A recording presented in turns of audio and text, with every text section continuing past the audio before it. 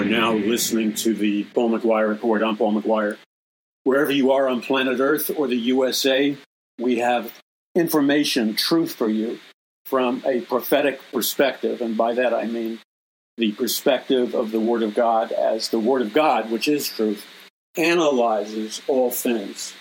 And that means that its analytical ability, the analytical ability of the Word of God, because the Word of God is created and authored by the infinite personal living God of the universe, the Word of God stands alone. It stands supreme in its ability to rightly analyze data and content and information, and it has no equivalent. It has no parallel in this world or this universe. So if we want the answers regarding something, I mean the real answers, not the answers that are in fashion today, not the answers that are, setting off fireworks today, but the answers that are eternal, because answers that are real, answers that are true, they don't fade away. Something that is true in most circumstance operates as a constant. So, for example, in the current gravitational pull between the Earth and the planets and the sun and the solar system, etc., in this current solar system, if you try to, in America or any place on planet Earth, if you try to imitate the flight plan or the flying actions of a bird, and people have done that. They've stood, I've been up where they've jumped. You go to Midtown Manhattan, you go all the way up in a series of elevators, and you arrive at the very top of one of the tallest buildings in the world, the Empire State Building. And there you are on the viewing platform of the Empire State Building, and it's a dizzying height. And you can see for endless miles in any direction. You can't actually see them because your brain and your eyes can't comprehend the magnitude of what you're looking at. But before you visually, due to the height and perspective of the Empire State Building, you are looking down at houses, at skyscrapers, and literally, countless millions of people. I mean, 100 million, 150 million people in what's called the tri-state area, which are the states that include New York and Pennsylvania and New Jersey and some of the other states. So actually, it's more than 3 states. Okay, but the foundation that you're on, which is way high up in the Empire State Building, the foundation has to be firm. The foundation has to be true, because if the building was built at an angle, if the building was built and it was tipping, like the old Leaning Tower of Pisa, which after they built it, it was tipping, towards the southerly direction.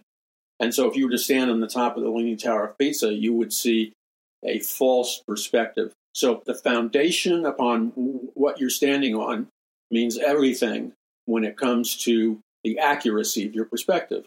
So it's the same thing is true when it comes to science and medicine and DNA and biology and sociology and economics and all these categories of man's information.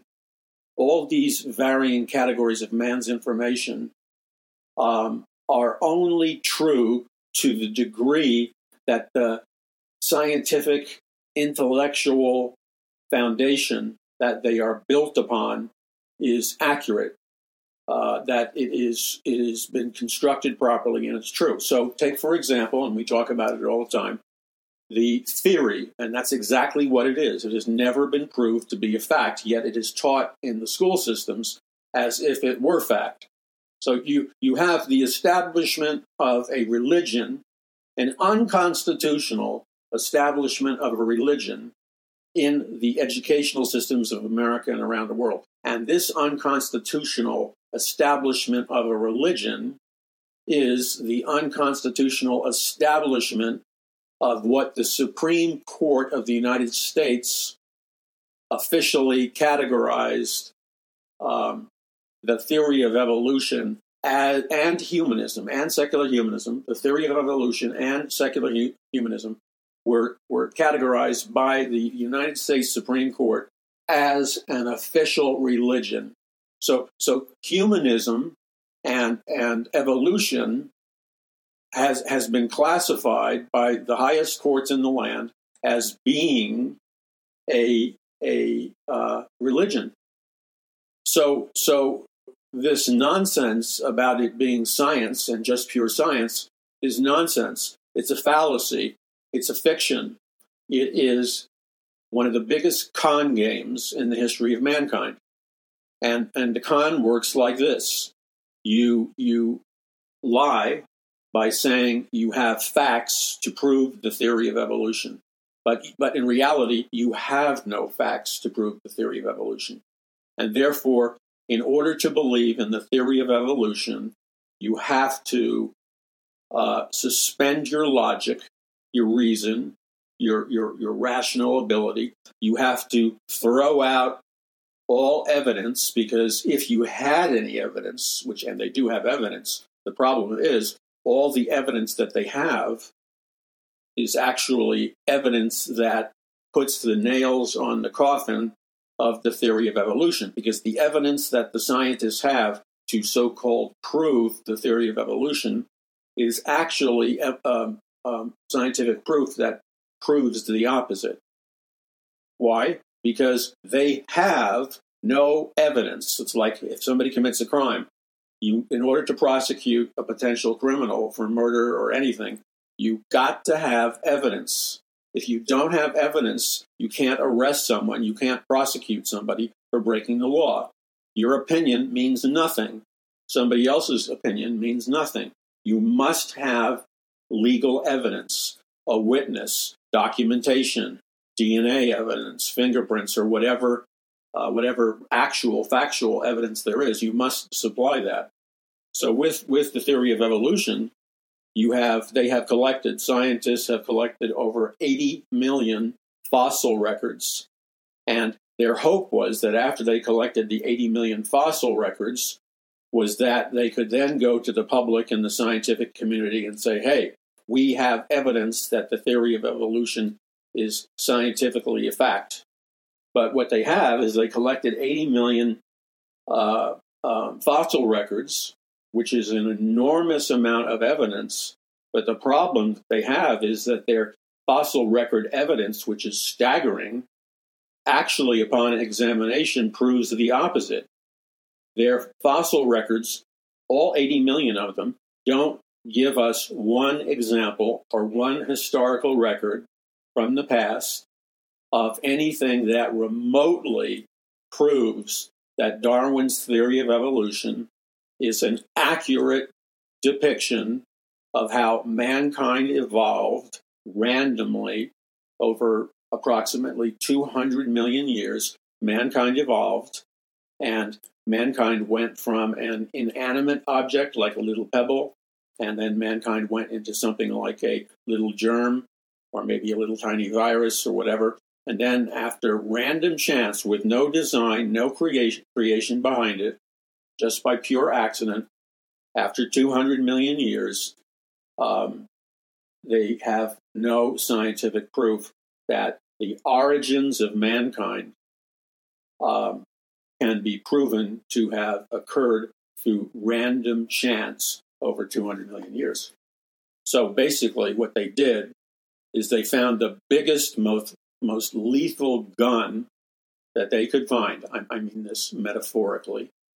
The biggest, most lethal gun they could find, which was the 80 million fossil records. And instead of destroying creationism, which was their goal, they accidentally pulled the trigger on the 80 million fossil records, and they literally blew to smithereens. They blew their foot off their leg. So in an explosive volume that sounded like a cannon going off, because somebody metaphorically aimed a shotgun at the foot, they blew the foot off the person that was attempting to prove that evolution was the random product of random chance over 200 million years. So today, we still don't have we haven't found one piece of scientific evidence. We haven't found one piece of scientific evidence that would prove that Darwin's thesis that the fittest survive and that mankind arose after 200 million years of evolutionary random chance. There is no evidence whatsoever to support that theory. So you ask yourself the question, why then is that the primary theory? In fact, it's the only theory that's seriously taught in the universities, the colleges, the high schools, the Christian schools, et cetera, et cetera. Why? Why do they keep teaching it? Because the real agenda behind evolution has always been from the beginning. It ultimately had nothing to do with, a scientific explanation for the origins of mankind. The covert and the primary agenda of the theory of evolution, or we could say the real agenda behind the theory of evolution, was to give a frontal assault to the Creator God, capital C, and the Creator God, who is the creator of creation. It is obvious from studying the evidence of the creation that nothing can be attributed to simple random chance, and that the creation is impeccable evidence that behind all of life, all of mankind, all of mankind's history, behind all of it, it is obvious that there has to have been a super intelligent creator God who designed, who planned, who created man and the universe and the molecular structures and DNA and the genetic code and the entire thing. So all of creation it's provable that all of creation is the product of a master intelligent design. Now, you can argue whether or not the intelligent design comes from the biblical God or the biblical creator, and you might take up an argument that that evolution and the beginnings or origins of mankind is the product of random chance, and you may frame it on the faulty foundation of Hinduism or Buddhism or the teachings of the Kabbalah or the ancient Canaanite religions where they worship pagan gods, or going back thousands and thousands of years into human history. We see today evidence all over the place of ancient super civilizations that existed before modern and contemporary civilizations. Evidence is exploding everywhere of ancient super civilizations that existed and flourished 1,000, 2,000 years or more on planet Earth.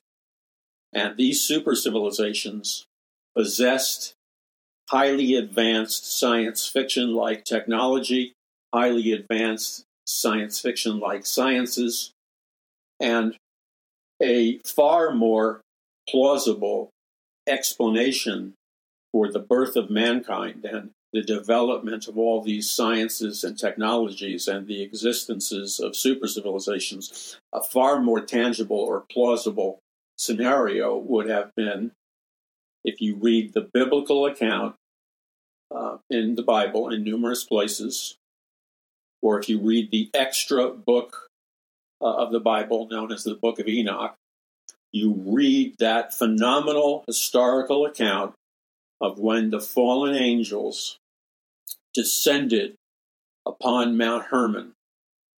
And when they descended upon Mount Hermon, 200 fallen angels, they looked upon human women with physical desire, and they then married human women or had physical relations with human women, and they impregnated human women, even though it was against the commandments of God.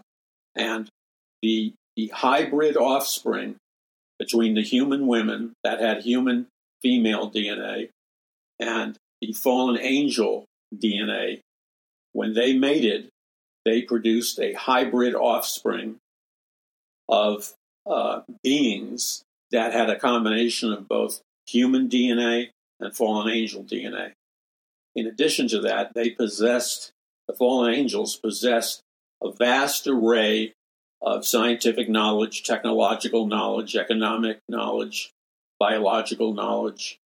They possessed a vast array of super civilization knowledge, and they gave that knowledge to mankind, to human women, to human men. They gave that advanced knowledge and advanced science and advanced technology to mankind on Mount Hermon. In addition, when you read the book of Enoch and you say, well, the book of Enoch is not officially in the Bible, that's not really true, because the book of Enoch is endorsed specifically in the New Testament. So the book of Enoch is not some just, wacko tangent story. The book of Enoch comes directly, the contents of the book of Enoch comes directly out of the New Testament as well as the Old Testament. And the book of Enoch gives us a very detailed account of these 200 fallen angels that descend to Mount Hermon, mate with human women, and give mankind all kinds of highly advanced technology.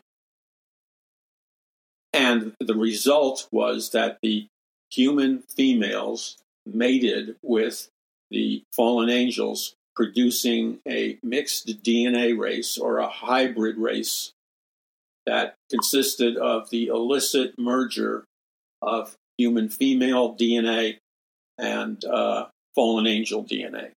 Okay, we're going to crack open the cosmic code of what makes this world work. Because when you have knowledge, you have power. When you have power, you can transform things. And everything I'm telling you, I have documented exhaustively in my books and speaking and ministry. I just didn't, pluck a feather out of my hat and run down the road with this. This is the product of over 45 years of intensive, in-depth scientific, historical, technological research. And you need to know it. You should never be one of these ignorant Christians, because Jesus said, you shall know the truth, and the truth shall set you free.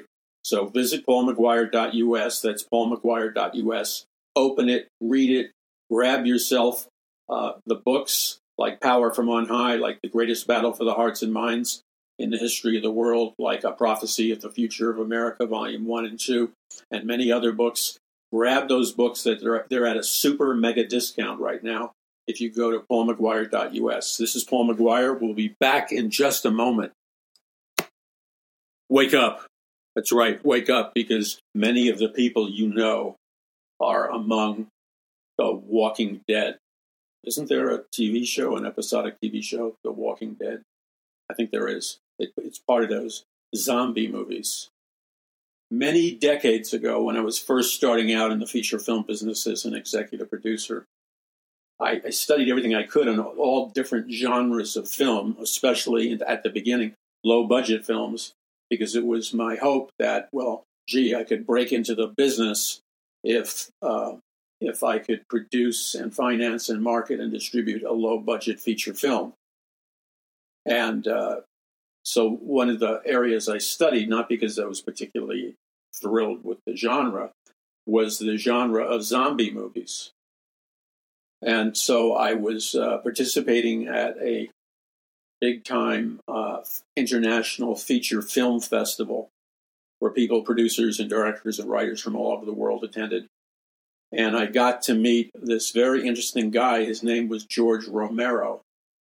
And George Romero just happened to be essentially the father of what became the zombie movie genre, and popularized the whole zombie mythology.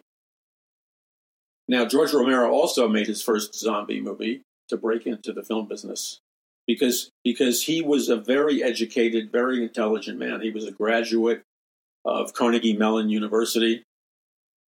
He had many artistic and creative endeavors He began as I guess a pre-teenage boy. His first movie consisted of shooting a black and white film. This is before the days of cell phones and laptops and video cameras. Back then, way back then, you had to make movies from film and basically black and white film. So as a very young boy, he climbed to a top of a very tall building in the Pennsylvania area. I think it was Philadelphia. And so he had assembled his film crew, and they began shooting at night in the dark. And in this classic scene, this zombie is set on fire by people in the town in the hopes that they can wipe out this plague of zombies that are now taking over the town. And for a black and white movie, I mean, it was kind of terrifying. In any case, they set the zombie on fire. As the zombie was burning in the night sky, they hurled this burning zombie off the top of this giant apartment building. And you could see this flaming, it looked like somebody was set on fire, and you could see this flaming mass of what people thought was human flesh burning up in the night sky until it hit the pavement way down below and both exploded and scattered light and ashes everywhere. He captured it on the film. That excited the investors that he was wooing. And when he got the investors excited, they bankrolled his first low-budget film, which was basically the first zombie movie made on record. And the name of that famous black and white zombie movie was called Night of the Living Dead. And it's been copied and emulated and ripped off and plagiarized a zillion times under all kinds of names. So what was a kick is the zombie craze is still going on, but what was a kick is I got to sit down and talk to this guy and pick his brain and stuff. And to my surprise, he was far more perceptive and intelligent and rather deep for what you would expect out of a zombie film movie maker. Okay, so Night of the Living Dead birthed the zombie genre. And what is the zombie genre? The zombie genre is more alive today than it ever was, because the crack in the reality code that the zombie movies capitalized on is they touched on this nerve that there may come a day in human society in which human beings will have allowed their DNA and their genetic code to be polluted with something that was non-human or half-human or something that was medically brought back from the dead. And that's what the zombie genre captured. So the zombies were like, they were human beings that were raised from the dead, and they were like animals, and they were like controlled, and they were terrifying because they drank human blood, and their goal was to replace mankind on the earth. Okay, so now you come to today, zombie movies are still being made, but now the technology, the biotechnology that drove the interest in the zombie movies, we live, literally, I say this a lot on the Paul McGUIRE Report, we now live in zombie land. You heard about that outbreak. There has been a succession of outbreaks across the country that may have consisted originally of one person or a whole bunch of people or whatever. And there's an official medical name for the disease or the viral outbreak that has infected them. And these people have actually caught an officially medical diagnosed disease, which turns them into flesh-eating zombies. And most of the time, they can't cure these people because these people after they get the virus, the zombie virus, they start to eat their own flesh. They begin to eat the flesh of the people around them. And it is a gruesome, grotesque, horrifying sight to watch once rational human beings going absolutely berserk and turn into full-fledged zombies who are fully capable of cannibalism of the worst kind. And yet, secretly, I believe from my own research, that when you see these reports of, like, for example, the flesh-eating diseases, and you see these reports of people, because they have some virus, they turn into zombies and they eat people alive and they go berserk and they rip people to shreds. Well, when you see that, you need to take a pause and reflect.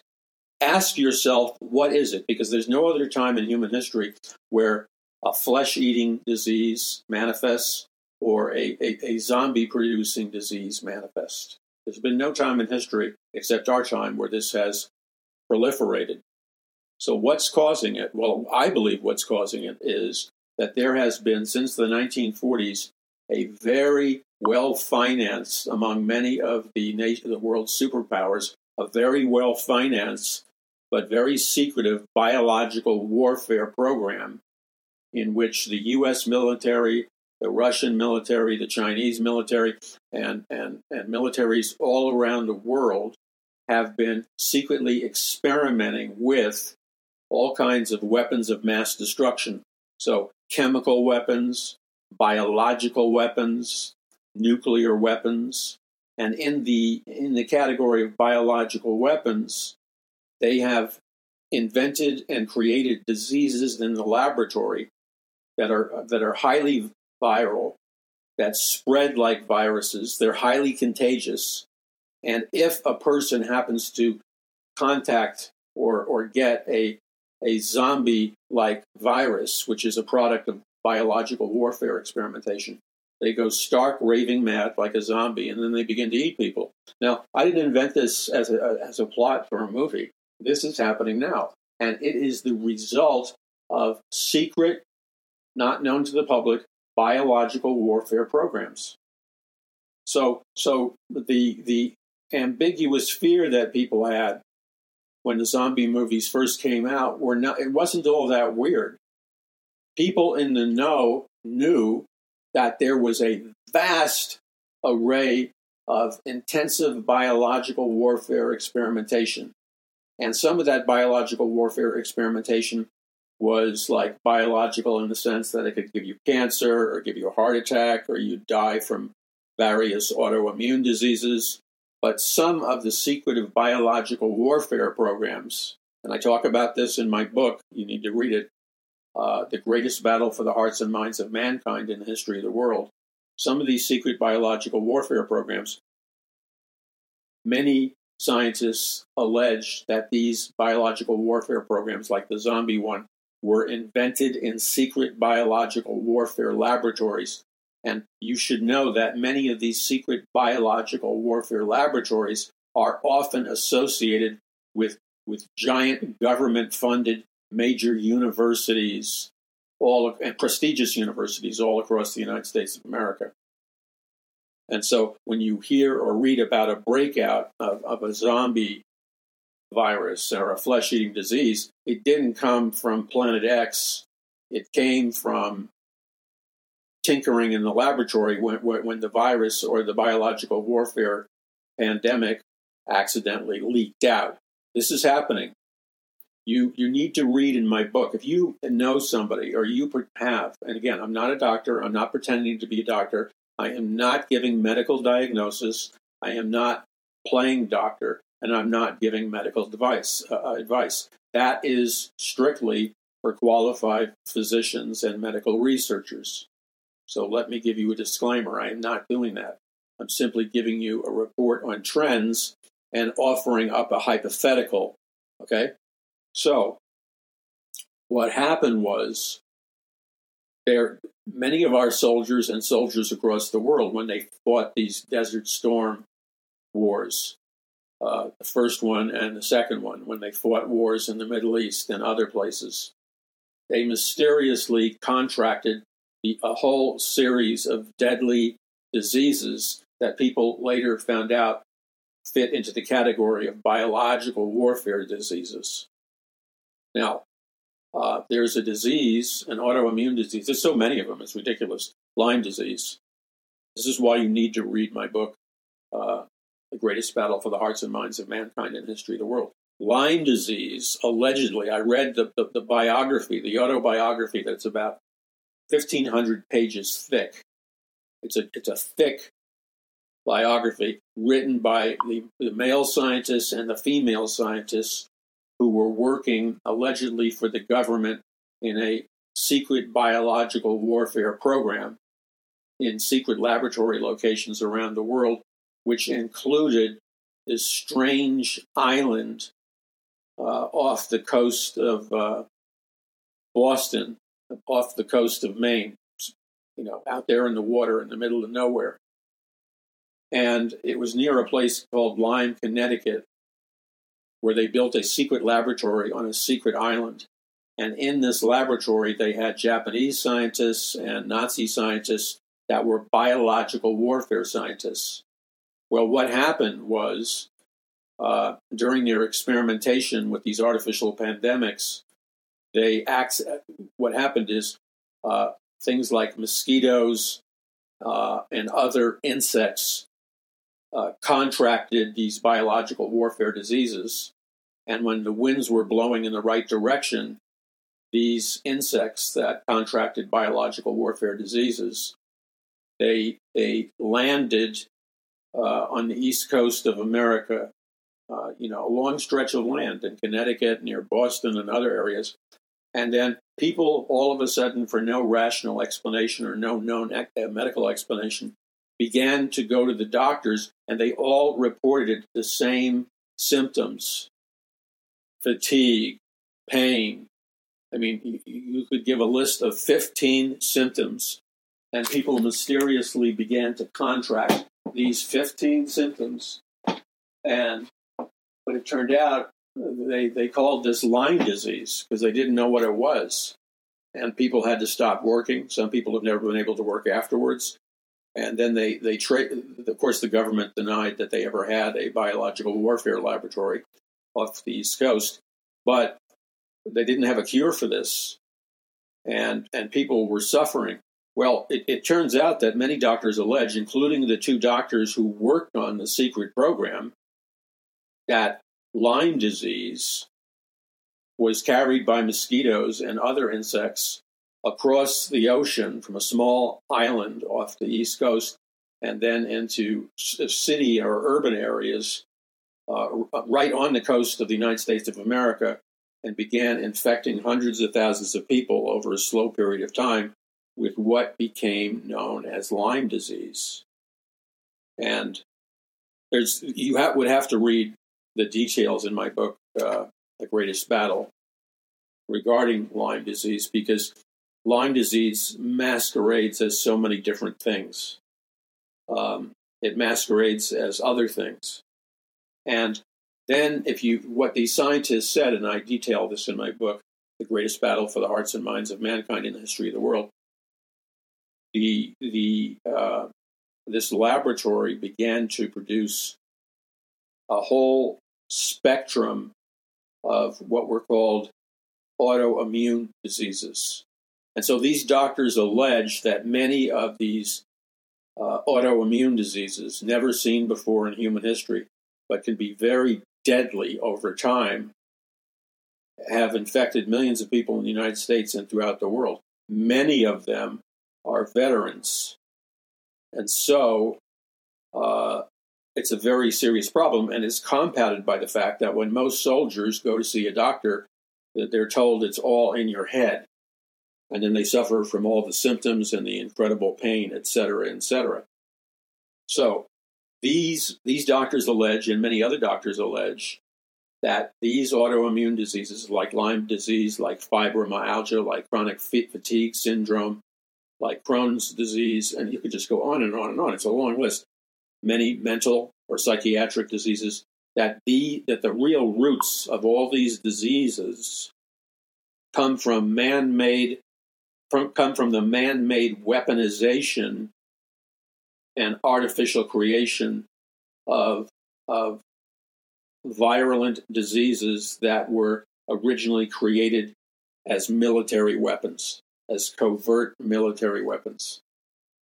So, if I knew somebody that had one of these diseases, and the list is a lot longer, I have it in my book than what I just told you, or I knew somebody who had these diseases, I wouldn't be sitting on my posterior picking my nose and allowing them to suffer. I would do my homework, I would do the research that's out there, and I would find out precisely what potential cures, or is there a cure for many of these strange diseases? Because what they appear to be is artificial pandemics or artificial weapons of warfare that are top secret, but very deadly and very dangerous. Get yourself a copy. It's on a big discount right now of my book, The Greatest Battle for the Hearts and Minds of Mankind in the History of the World. This is Paul McGuire. Visit paulmcguire.us. We'll be back in just a second. This is Paul McGuire. Okay, so I have in my hand my book, which you can get on a big discount right now. The name of the book is The Greatest Battle for the Hearts and Minds of Mankind in the History of the World. And I talk about many things in the book, and one of the topics in the book that I deal with. Well, let me just read you some of the sub-chapter title lines from The Greatest Battle. Nazi scientists, Lyme disease, chronic fatigue syndrome, fibromyalgia, and autoimmune disease. And then I start by saying, in 1947, the U.S. secretly smuggled into America over 10,000 top Nazi rocket scientists, mind control scientists, and biological warfare scientists. Many times their names were changed, and they were given the high positions at laboratories, universities, think tanks, and other research facilities. Which reminds me, I actually basically forgot it, but I just thought about it right now. When I was a young boy, growing up in Jackson Heights, Queens, there were a certain number of friends that I had who were born in America. They spoke perfect American English. But there was always something mysterious or hidden about their fathers. And I didn't know what it was. I was too naive and too young to know what it was. Now, one thing that these kids that I knew had in common is that if you really studied their background, many of their fathers and they themselves, their last names were German. Okay? And another peculiar thing was many of these fathers who were German, it seems like they all had engineering degrees or some kind of scientific technological degree. And they told me some story about how they escaped from Nazi Germany or something. But again, I was young and was unable at that time to look at the big picture. But I remember one day, the daughter of my friend was really furious at her father and furious at her brother. So what was normally hidden from me came out in the open for a moment. And that was, while she was having a screaming fit of rage, she went up into the attic and got her father's full German Nazi military uniform with the sword and the Nazi emblems and stuff. And her brother was horrified because this was obviously a major no-no. Now, for whatever reason, I was somewhat insulated from this. In other words, I saw it, but it didn't click. It didn't click at the time the very deep implications that the father's Nazi military uniform had. Because you see, I didn't know. Nobody heard of back then Operation Paperclip. But now that I look back decades and decades later, I realize that the father, as well as the father of a number of these kids that I knew, that the father was I'm not saying he was a loyal Nazi. I have no way, we never talked about it. But he obviously served, whether it was willingly or out of fear, I don't know. But he obviously served in the Nazi army during World War II. And he obviously must have been part of this Operation Paperclip invasion of the United States. Because at that exact time, when I was his friend, okay, Operation Paperclip began in 1947. So this was, I don't know, about 10 years later. But Operation Paperclip continued to be in action years and years and years after the initial 10,000 Nazi rocket scientists, Nazi genetic scientists, and Nazi mind control scientists were secretly smuggled into the United States. Okay, from my book, The Greatest Battle. So I write, many times their names, the German fathers, many times their names were changed and they were given high positions at laboratories, universities, think tanks, and other research facilities.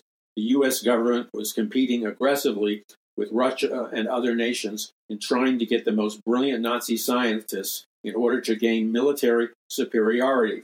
Perhaps the most famous of all these Nazi scientists was Werner von Braun, the famous Nazi rocket scientist who ended up being the head of NASA and began America's military superiority in the area of rockets, space rockets, and travel to the moon.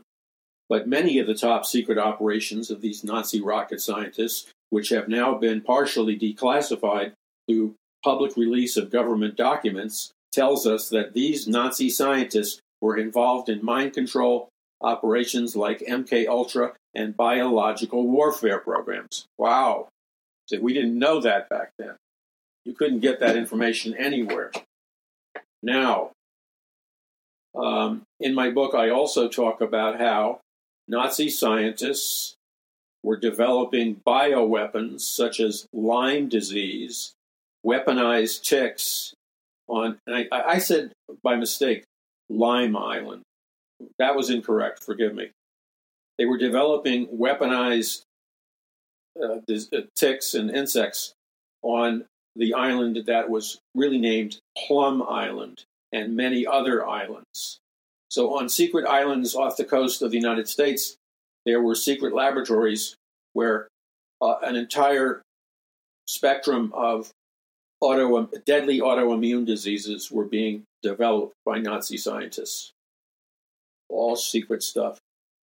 So the U.S. and so for those of your friends that are, like still living in zombie land, you got to remember that in the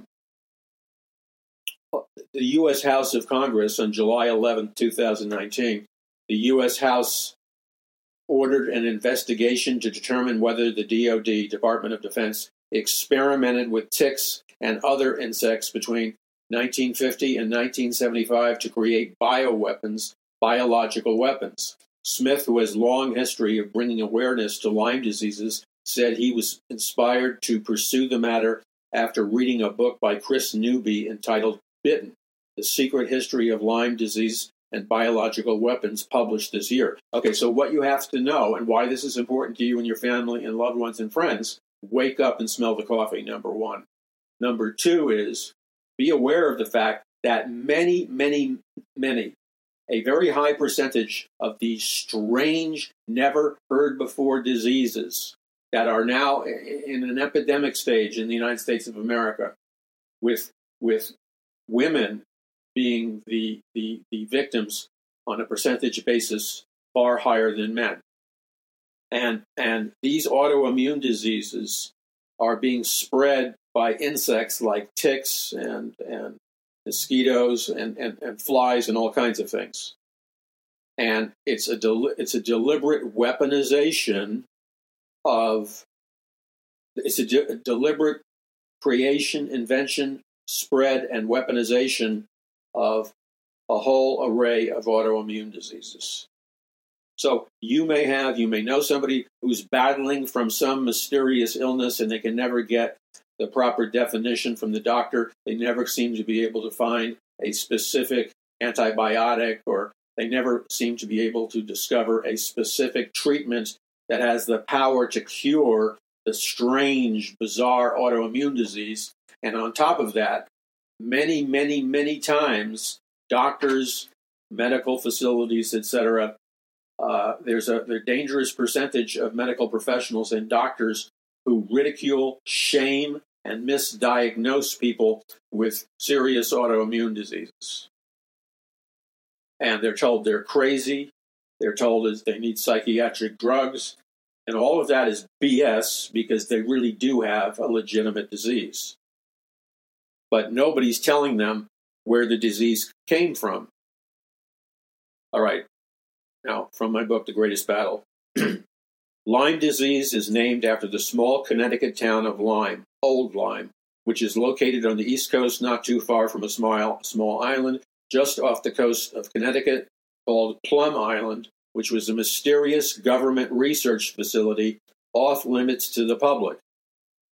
In 1950, a strange disease broke out in Lyme, Connecticut, which defied all the medical books and produced strange symptoms, which made it very hard to diagnose. Lyme disease has multiple symptoms, including muscle aches, joint pain, general pain, fever, chills, impaired fogginess and thinking, diminished cognitive abilities, impaired memory, facial paralysis. In bad cases, it can lead to arthritis, nervous system disorders, neuropathy, heart problems, and death. Now, let me just say something about neuropathy and death and immune system disorders and all these strange diseases. And I'm just going to say it because nobody else is saying it. And this is what it is. From my research, which is in my book, The Greatest Battle, it's also in my book, Power from On High. What I have discovered is that many of these autoimmune diseases generate considerable amount of intense neuropathy or intense bodily pain, physical pain, and mental pain. The pain is so excruciating. The pain is so off the charts that desperate people have tried every legal possibility, every over-the-counter medicine that they can try. They have tried all these cures and ointments and homeopathic treatments and all kinds of stuff, but their bodies are still in raging pain. Sometimes they can't work. Sometimes they can't function because of the raging pain. So now, in today's America, remember, most of what you see on television, if not all of what you see on television, in the news, in the movies, is propaganda. It's the propaganda dressed up as entertainment or news, but it is still propaganda.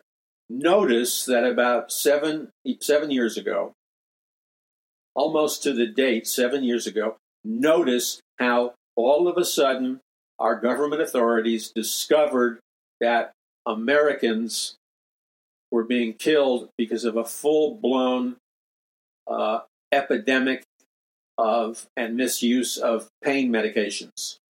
And so now the big problem, according to some medical researchers and the propagandists, the big problem is not what it should be, which is what is generating the pain. How can we cure what is causing the pain? That should be the focus. But instead, the focus is, let's spend all of our time blaming the innocent individual, mother, father, or whatever. Let's spend all our time hunting down anybody who's on pain medication, who really needs it. Let's criminalize them. Let's demean them. Let's shame them. Let's accuse them of being drug addicts and addicted. And so let's shame them and marginalize them. Now, notice carefully. I'm asking you to take 10 cups of espresso. No, I'm not. I don't want you to die. I'm asking you to wake up from your stupor and pay attention to the propaganda cycles that regularly go through our news media. Now you see it in every TV show, every drama, every news thing, every report on some movie star. And everybody is an addict of pain medication. Everybody's abusing pain medication. Our biggest problem is pain medication. That is bull.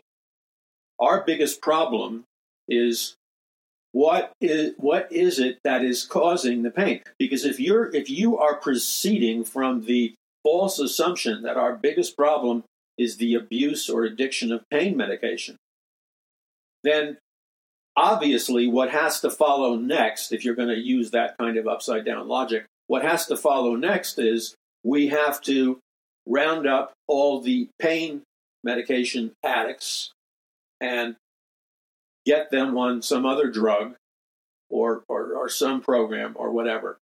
So we're no longer searching for the source of the pain and attempting to cure people from the root source of the pain. We're now on an unholy crusade that attacks and marginalizes anybody because of their desperation to stop pain. Anybody who uses pain medication is now inferred through thought control that they're an addict. They're not all addicts. There may be some. That's the minority. That's the minority. They're not all addicts. That's the minority.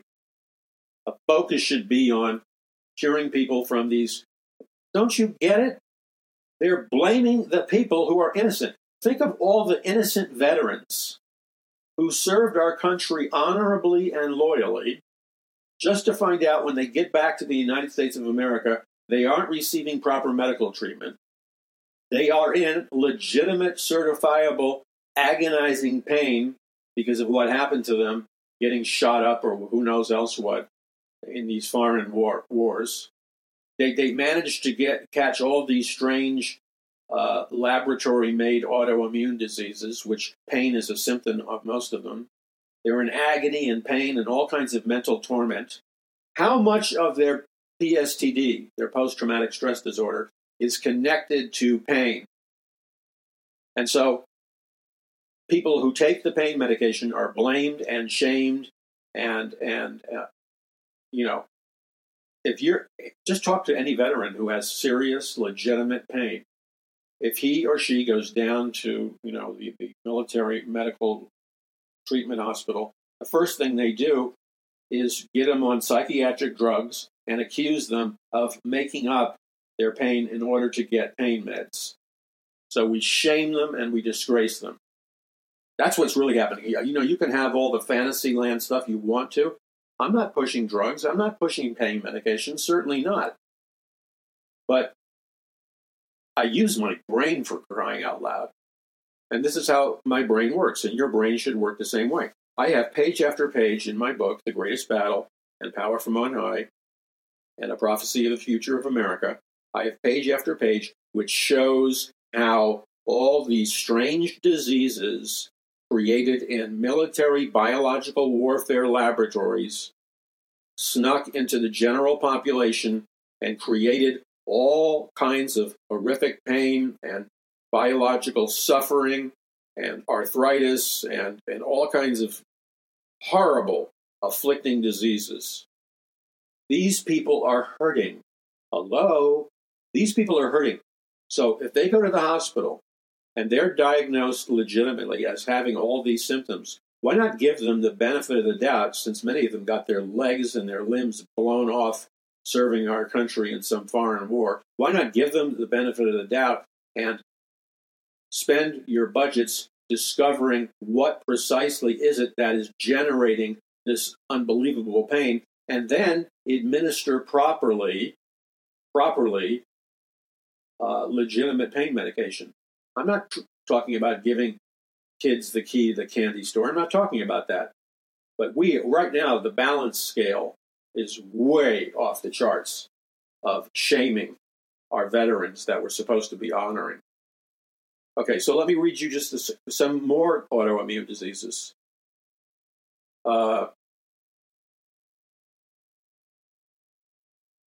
There's also an epidemic of false negatives because people aren't trained to diagnose properly. So we have an epidemic of different kinds of autoimmune diseases: chronic fatigue syndrome, Crohn's disease, Epstein-Barr syndrome, fibromyalgia, and all kinds of arthritis. As to Lyme disease itself, 95% of U.S. cases come from just 14 states centered around Connecticut. Now, so you don't have to be Sherlock Holmes to figure this out. I'm reading from my book. Despite its severity, doctors and insurance companies have been reluctant to come out and diagnose Lyme disease. Of course they don't want to diagnose it as Lyme disease. Of course they don't want to diagnose it as any legitimate autoimmune disease. Why don't they want to diagnose it the proper way? Because then the military and the government would be legally obligated to properly treat, cure, medicate, and give treatment to our veterans. It's all a legal money thing. The minute they legally diagnose it as an actual disease, especially a disease made in a laboratory, then guess who is going to have to pick up the tab? The U.S. government that sent them over there to begin with. Okay.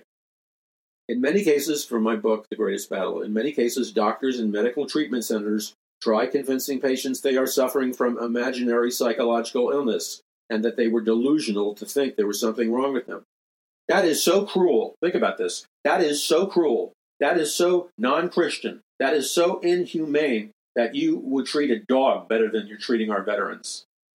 They obviously and factually got infected with military-grade, weaponized disease. And there's a whole bunch of them. So these brave veterans got a legitimate disease that causes psychological pain, physical pain, neurological pain that is both agonizing and severe. And they suffer horribly. So when they go down to the doctor, naively believing that they're going to be treated properly, like at the Veterans Administration, they're told that they have a psychological problem stemming from PTSD. Then the administration denies that their many symptoms, including severe pain, depression, and insomnia, may have actually come from diseases. They talk out of both sides of their mouth. However, their actual pain, listen to what I wrote. However, their actual pain is coming from bacteria that masquerades like a virus. The countless numbers of veterans whose lives have been ruined by PTSD or the high rates of suicide were most likely exposed to biological warfare bacteria released on them during the Gulf War by Saddam Hussein. And then these guys and women, by the way, when it comes to fibromyalgia and other things, it's like 80% women contract that versus 20% men. But the suffering is unbelievable. Unbelievable. And these housewives, these mothers, these innocent women, these veterans, these working men, when they go to the doctor, they're told they're crazy.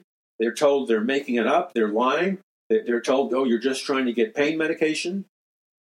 And they're treated like you know what. And I think it stinks to high heaven. And if you're a Christian doctor or a Christian medical professional, I'm going to say a word that some people aren't going to like, but I'm going to say it anyway. If you're a Christian medical professional or a Christian doctor, how in the hell can you live with yourself and look in the mirror when day after day, men and women show up at the door of your medical facility and are accused of being psychiatrically in need of psych medication, accused of lying just to get pain medicine, accused of being addicts because you're lying to them and telling them they have an imaginary illness? Do you actually confess that as a sin to the Lord Jesus Christ, or you just go along with the game? The countless numbers of... Okay. Now here's another chapter from my book, The Greatest Battle. The connections between Lyme disease, weaponized ticks, Plum Island, mycoplasma, and autoimmune diseases. Now, I'm not going to get into all this, but in my book, I name the actual clinical name of the bacterium which is causing the Lyme disease.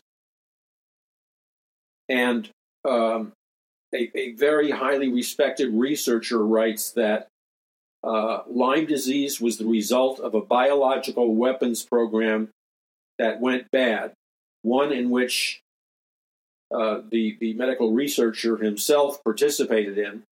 He reveals that the bioweapons research involved using blood-sucking insects, not just ticks, which were best, but also fleas and mosquitoes as vectors of transmission of human diseases.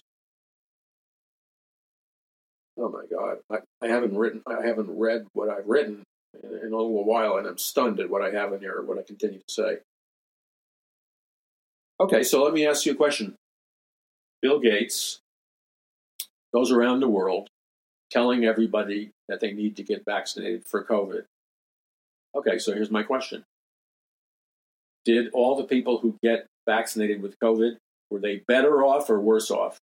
Did they get sicker and die, or did it give them the immunity that it promised them? I just asked the friends. I look at the superstar athletes on TV. I look at all the famous people who are dying in record numbers. I just keep my eyes open, eyes wide open, is what I do. And yet, why is Bill Gates down in Florida and South America? And I don't know, what is he buying up? Zillions of mosquitoes that have been deliberately infected with various weaponized diseases. Because, see, when we know history, then when we look at our present moment, we're not stupid Lego dummies. We can interpret the present moment because we have knowledge, which is power. But if we're going to walk around like professional airheads, good luck. Good luck. Okay, so the past tells us, beginning in the 1940s, laboratories and scientists were gung-ho about weaponizing and inventing very deadly autoimmune diseases. And those deadly pandemics and those deadly diseases were deliberately infecting American soldiers in the Middle Eastern wars. And then they came back to the United States and infected other people. And so now we have a national epidemic of very weird and very funky diseases. In addition to that, we have very funky and weird, never before, never heard of diseases, vaccinations, and all kinds of stuff being promoted by the World Health Organization, being promoted by Bill Gates, who's actually financing it. And people are dropping dead. Children are dropping dead. Nobody seems to care. The media says nothing. In fact, my reward for telling you this will most likely be I will not only be threatened to be taken down from certain major search engines and social media platforms, but based on the past, when I talked about the truth of these things, I was taken down. And in some cases, I still am taken down from some major social media platforms and search engines. That is the invisible government's way, or the system's way, of punishing me for not participating in their collective lie. You see, if you're a real Christian, you get persecuted. Their goal is to drive me into nowhere's land. Their goal is to marginalize me, falsify the numbers of people watching and reading and listening to me. Their goal is to make me appear, to create the illusion that I'm irrelevant. Well, if I'm so irrelevant, why do you spend so much time censoring me? Because every time I'll do a program like this, I'll get kicked off somebody. And let me ask you this question. Exactly why is Paul McGUIRE being kicked off of the biggest social media platforms and the biggest search engines? What actual moral crime did I commit that deserves me being kicked off? I'll tell you what the crime I committed was. I decided to tell the truth. I decided to put my personal safety, my personal prosperity, my personal comfort and peace. I decided to risk it all and so that I could tell you the truth in love, so that I could save your life and your family's life. And my reward for that in today's American society is I will be secretly punished, and very powerful efforts will be made to take me out. And if you think I'm just whistling Dixie, you better listen very carefully to what I'm saying. I have not only the computer bot and rigging apparatus going after me, I have them falsifying all kinds of stuff about me. And what they want to do is they want to make it impossible for me to finance, to consistently finance what I'm saying, because they want to say nobody listens to him. He's irrelevant. So they rig my numbers on purpose. They rig my numbers on purpose. Did you hear what I said? Because they want to make it impossible for me to have advertisers. Well, I don't have advertisers because I basically do everything for free, with the exception of books, because books cost money to publish. So I'm doing this for free. I'm not doing this to make money. I lose money personally doing this program, significant money. But you see, my goal is not the money. Never has been.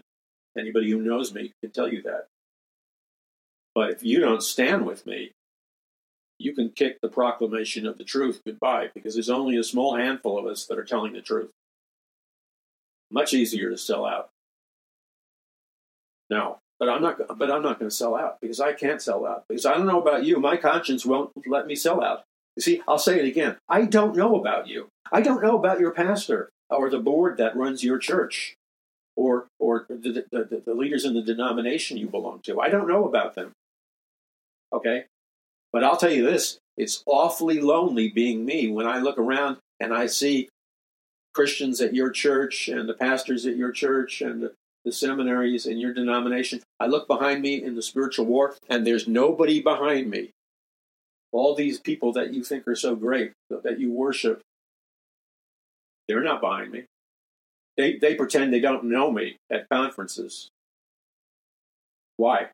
What did I do wrong? I told the truth. That's what I did wrong. I told the truth.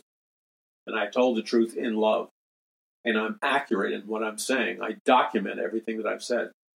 So you're going to have to decide whether you want to be on the side of truth or the lie. And guess what, folks? It's going to cost you one way or the other if you want to be on the side of truth. If you really want to be on the side of truth, then you're going to have to step up to the plate, sacrifice, and not pretend like you're asking God what to do, but really ask God what he wants you to do in terms of giving to Paul McGUIRE Ministries and Paradise Mountain Church. Ask God what he wants you to give or donate financially, or how much to give in a contribution. Respond to him when he tells you to pray for me in this ministry. Respond to him when I issue a call that I need you to stand with me in prayer and help me to win this rigging war. Together we can do it. Together we can do it. I'm going to say something very quick, and most of you are going to miss it, but I'm going to say it anyway. Ready? Those of you that know me know exactly what I'm doing. Those of you that listen occasionally, you're not going to be sure what I'm doing. But I'm going to tell you a very short little fairy tale. Ready? I'm making this fairy tale up on the spot. Okay, so here it goes. Once upon a time, there was a man, and this man was like other men and women. And in this time, when once upon a time occurred, this man made it his goal, tried his best to tell the truth. Because this man, like you, believed in God. And he believed that God is truth. So when you tell the truth, you're obviously speaking the words of God. Well, once upon a time, this man's words were heard far and wide. And millions of people over decades paid attention and had the direction of their life changed because of the words of what he said. But as his popularity grew and as his influence grew, there were people that were jealous, and there were some people who wanted to put an end to anything he could possibly say. These people, the man thought, were invisible because he could never really see them, but he knew they were there, and he knew what their agenda was. Plain and simple, this man knew that their agenda was to take him out, to take him down. Now, this man had no intention of being taken down. But once upon a time, on a Christmas Eve, in fact, with the family gathered around and the memory of Christ ringing in our ears, this man suddenly, apparently for no reason, because he was in perfect, 100% good health, it seemed like all of a sudden, from the middle of nowhere, that he dropped dead. And he should have been dead, because people who drop dead generally stay dead. He should have been dead. But he had a secret force, a secret weapon that was defending him, that his enemies did not count on. And that was the power of prayer. This man was fighting a fight with a large army of people who shared his love for the truth. And these people prayed for him. In fact, they more than prayed for him. They were intercessory prayer warriors. So this man had an invisible supernatural shield of protection that blocked him and prevented him from being taken out for good. What happened was, quite simply, this man was given a supernatural heads up when a mysterious but very professional sounding voice gave him 90 seconds worth of instructions concerning what was about to happen to him, literally about 2 minutes before it did happen. He got a precise plan spoken in his mind. You could say he was crazy, but he's alive. He got a precise plan spoken in his mind, telling him precisely what was about to happen and precisely and exactly what he needed to do to save his life so he could continue on with what he was called to do. So he, in the last 90 seconds that he was about to have on earth, did everything in 90 seconds that he possibly could according to what the voice spoke inside of his head. And then instead of dying, as was expected by his enemies, he got up again and dusted the dust off his shoes and to continue to march on telling the truth. And you say, well, how did that happen? How could that happen? He was supposed to be dead. Yeah, he was supposed to be dead. But the truth that he followed taught all about a man, Jesus Christ, who was God, the Son of God, who was also supposed to be dead. Now, this man was not equating himself with Jesus Christ. He was just using this as a parallel. Jesus Christ was supposed to be dead permanently when he was crucified on the cross. But God the Father, the author of truth, resurrected him from the dead. So he didn't stay dead. He became alive and ascended into heaven. In the same way, because this man loved the truth, however imperfectly, this man loved the truth, and he received what you can receive. It's what the Bible calls the reward of the righteous. And David said, and the Bible says, though he slay me, or kills me, yet I will trust in him. An attempt was made to slay him, but this man trusted in him, God, Jesus Christ. And though an attempt was made to slay him, he resurrected. He was spared death prematurely because the same supernatural power that resurrected Christ from the dead was poured out on his life as a reward for the righteous. A righteousness, by the way, not earned by works, but received by faith and grace in Jesus Christ. That's my poem. I hope you understood the deeper meaning. God bless you. This is Paul McGUIRE. Visit paulmcguire.us.